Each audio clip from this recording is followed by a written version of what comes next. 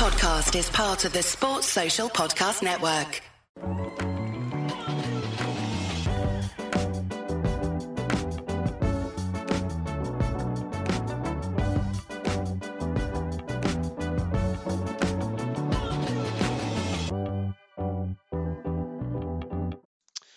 Okay, Monday, December 12. Welcome to Pacific Down and Distance. We're about to have a good hard look at week 14 and the Sunday slate. My name's Jonathan Corbett. I'm your host, and just a reminder, this is a collaboration between Outside Centre Enterprises and Sports Social Podcast Network. So if you're into any sporting podcasts and whatever your sporting flavour, get over to the Sports Social website. You can find that in the show notes. All right, let's crack on with the rundown, starting with the AFC East and New York Jets at Buffalo, 20 points to 12 to the Bills. Inclement weather and absolutely no spectacle, but Buffalo do just enough to keep the Jets at bay. For Buffalo, very slow day on offense. Not anywhere near the stats we're used to from them, and certainly less offensive yards than the Jets had themselves. With the likes of Diggs held very quiet by what you'd have to call one of the league's meanest defenses, but it was just enough to get the 20 points. For the Jets, their stand-in quarterback Mike White was injured not once but twice, taking rib shots both times. So I'm not sure where that leaves him regarding next week or even next year, given that the defense for this team is so damn good that it would have to be tempting to go for a free agent quarterback or a drafting a quarterback next year.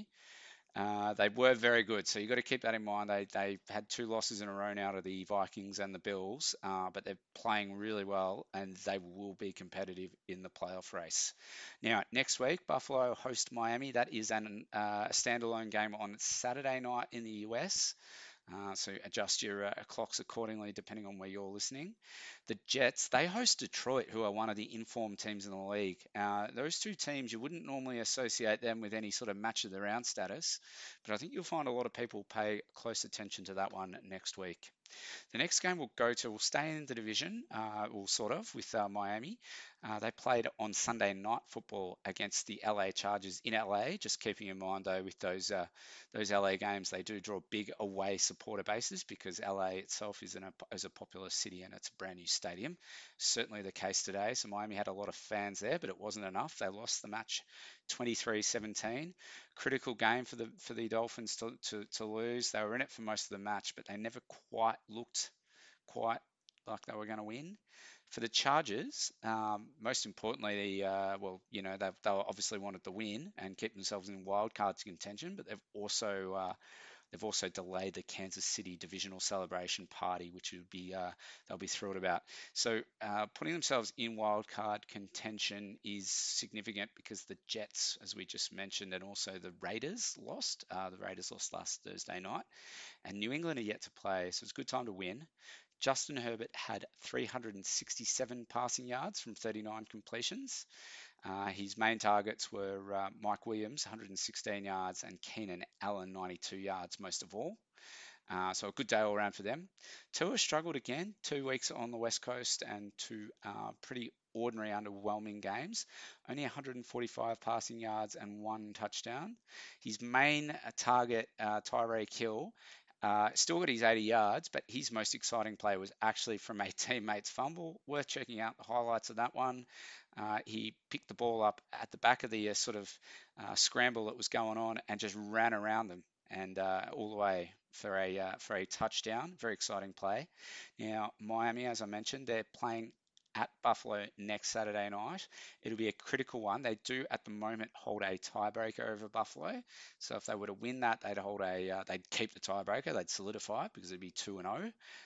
However, if they were to lose that, you'd just about give up on them winning the AFC East. So it'd be Buffalo's to lose from there. Now, the Chargers, they host Tennessee. We'll get to Tennessee a bit later, but that will be a big game because it'll be at home, and obviously their season is well and truly alive now. The third game, Kansas City at Denver, won by Kansas City 34-28. Now, that score sounds close. The match was definitely tight at the end, but Kansas City got out to a 27-point lead. They'll be thanking their lucky stars with the way the match played out in the end, because the Broncos definitely had their chances to pinch it. But yeah, the Chiefs were out to 27-0 midway through the second quarter. Now, when a Russell Wilson pass was tipped by Willie Gay and then caught by the same player and run back for a pick six midway through the second quarter, things were getting seriously ugly for Denver. A lot of this stuff has been happening every week for them, so it wasn't pretty. But funnily enough, the Broncos, who do have one of the best defenses in the NFL, they forced 2 intercepts on Mahomes on the next 2 drives, and both corresponding possessions were turned into touchdowns. So they were actually able to get the score back to 27-14 at halftime. This continued in the third. Mahomes ended up having 3 intercepts over the day. He did have 352 passing yards and 3 touchdowns. But the pivotal play was when a gallant Russell Wilson took on the defense, ran into the red zone, and got a critical first down to get them to a goal-to-go position. However, he took a head knock on the way through. It didn't look good on TV. It reminded us a little bit of some of the stuff we saw with Tua earlier in the year. Brett Ripien came on to turn that drive into a touchdown. He pulled the score to 27-21. But I must admit, he himself did not look authoritative after that, and the Broncos just couldn't harness the momentum enough without Russell Wilson. Now, Wilson did have 247 yards and 3 touchdowns, so I dare say it's possibly his best match for the Broncos. He'd be under a injury cloud this week, but hopefully he's quelled a bit of the noise about his progress, because his confidence must have taken an absolute battering this year. Now, big escape for the Chiefs. They just need one win to clinch their division. They go to Houston next week. We will talk about Houston shortly, but that is definitely a winnable game. Denver will host Arizona, and that is also a winnable game. Over to the AFC North, Cleveland at Cincinnati. So Cleveland 10, Cincinnati 23. Another triumph for Cincinnati's, almost secretly good defense. They've become one of the better ones in the NFL now. And on their offense, Joe Mixon had 96 rushing yards and Jamar Chase 119 receiving yards. So both of them back to dominant form after being injured in recent weeks. Funnily enough, Cincinnati still sit behind the Ravens, Baltimore on tiebreak. And that just relates to an earlier defeat by Baltimore earlier in the year. But they've still got a revenge opportunity coming up in the next 3 weeks, and they look dangerous, the Bengals, heading into January. Now, for Cleveland, Deshaun Watson's numbers were much better than last week, which I guess you'd expect. He's now his second game back. His only real errors came right at the end once the game was sort of getting out of reach of the Browns and they were getting a bit desperate.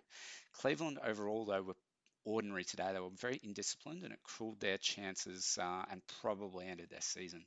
Donovan Peoples-Jones did have a massive day out, getting triple figures for his catching yards, so he'll take a bit of encouragement out of that. So, as I mentioned, Cleveland and Baltimore both got a lot of divisional games coming up. So Cleveland hosts Baltimore next Saturday, and the Bengals go to Tampa Bay. Staying in the AFC North, Pittsburgh and Baltimore, both the other 2 teams in that division, played. It was at Baltimore, and the Ravens won 16-14. Pittsburgh have now solidified what will be their first losing season under Mike Tomlin, their coach, who's been around since the mid-2000s. Backup quarterback Mitch Trubisky came in off, I think, the first drive of the game. There was an injury to Kenny Pickett. And unfortunately for Trubisky, he fed his detractors today with 3 intercepts. He still had a lot of good passing numbers and things like that. But that's not going to help his cause for ever getting back to QB1 anywhere. As for Baltimore, they are running on fumes. Quarterback 2, Tyler Huntley, was injured today. So a third quarterback came into the game. And J.K. Dobbins, their running back, had to step up and rush the ball repeatedly. He had 1 touchdown. The team only had 1 touchdown, but it was enough to hold out the Steelers. So Baltimore, like I said, they go to Cleveland next Saturday night, and Pittsburgh will go to Carolina. Let's take our break.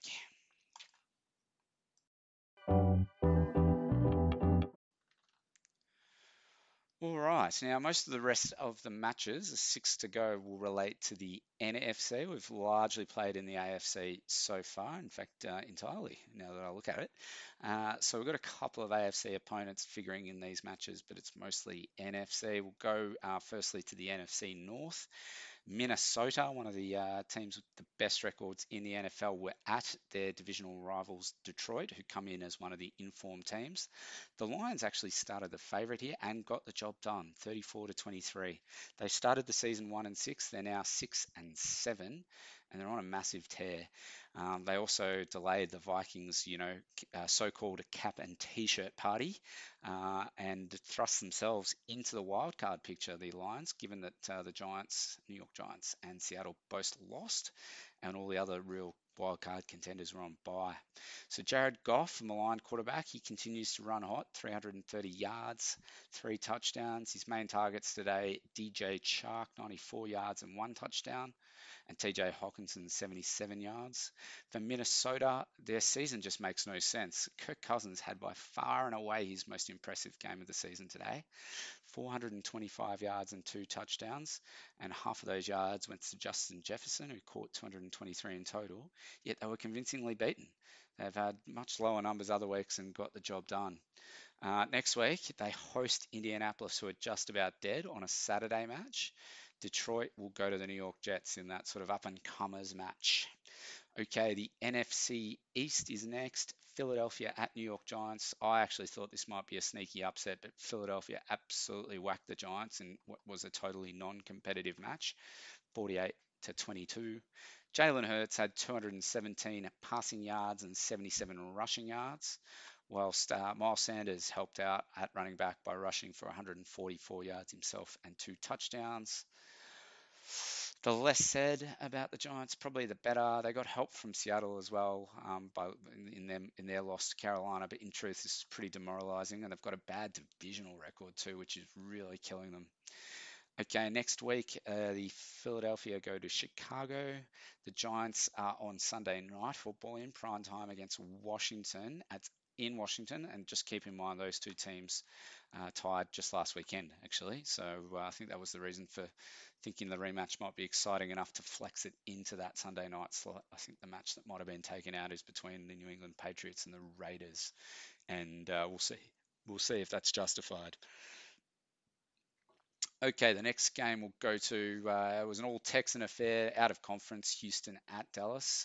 So not a lot of spice in a sort of derby sense, and certainly not in a win-loss sense. But as it happened, uh, Dallas won the match 27-23, but they only went ahead with the last score of the game and were trailing most of this match to Houston, who almost had a miraculous win. They gave Dak Prescott a torrid time, and they actually had a chance to bury the Cowboys when they were leading 23-20.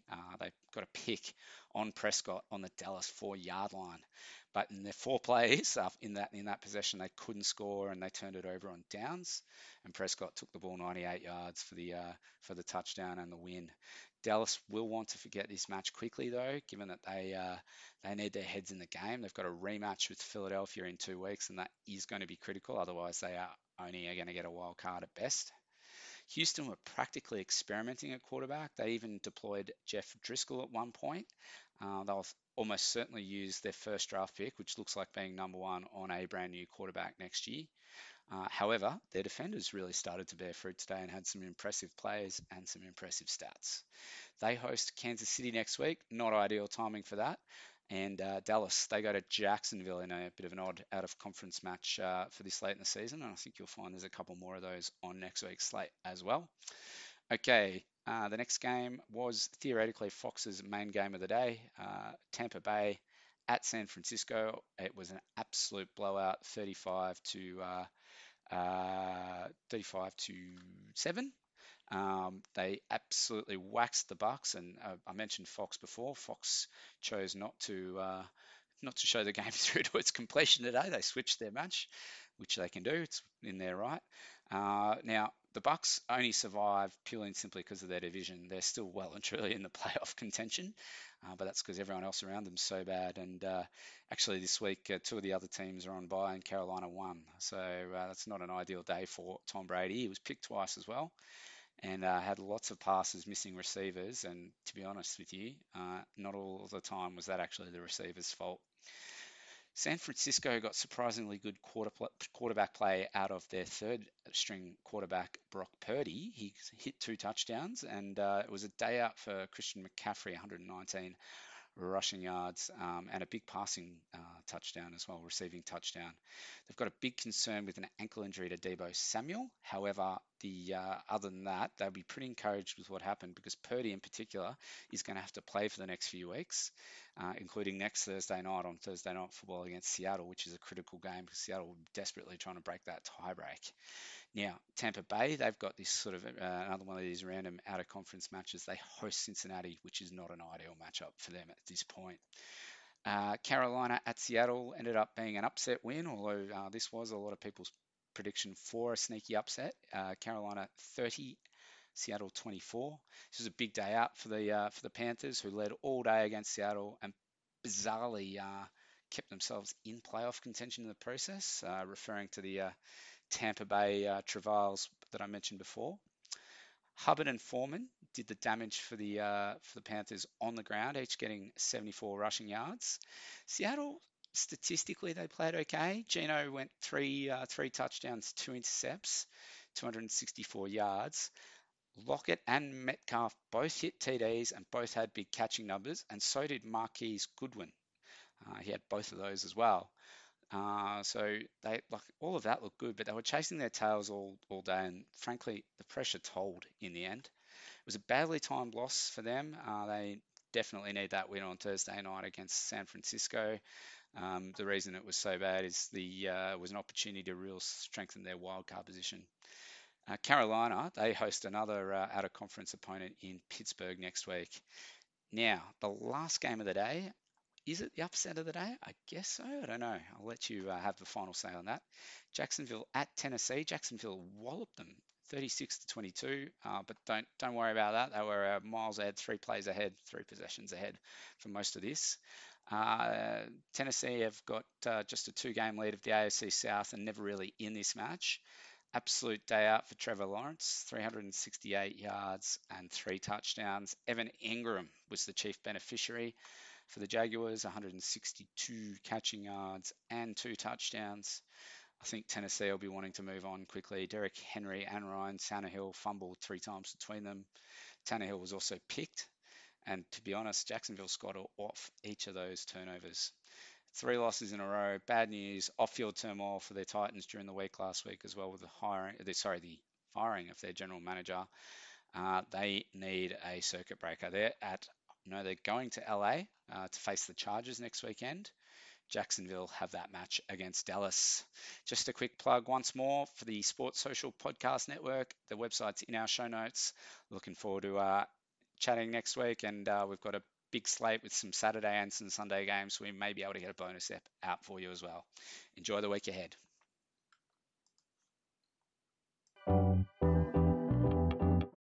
Sports Social Podcast Network.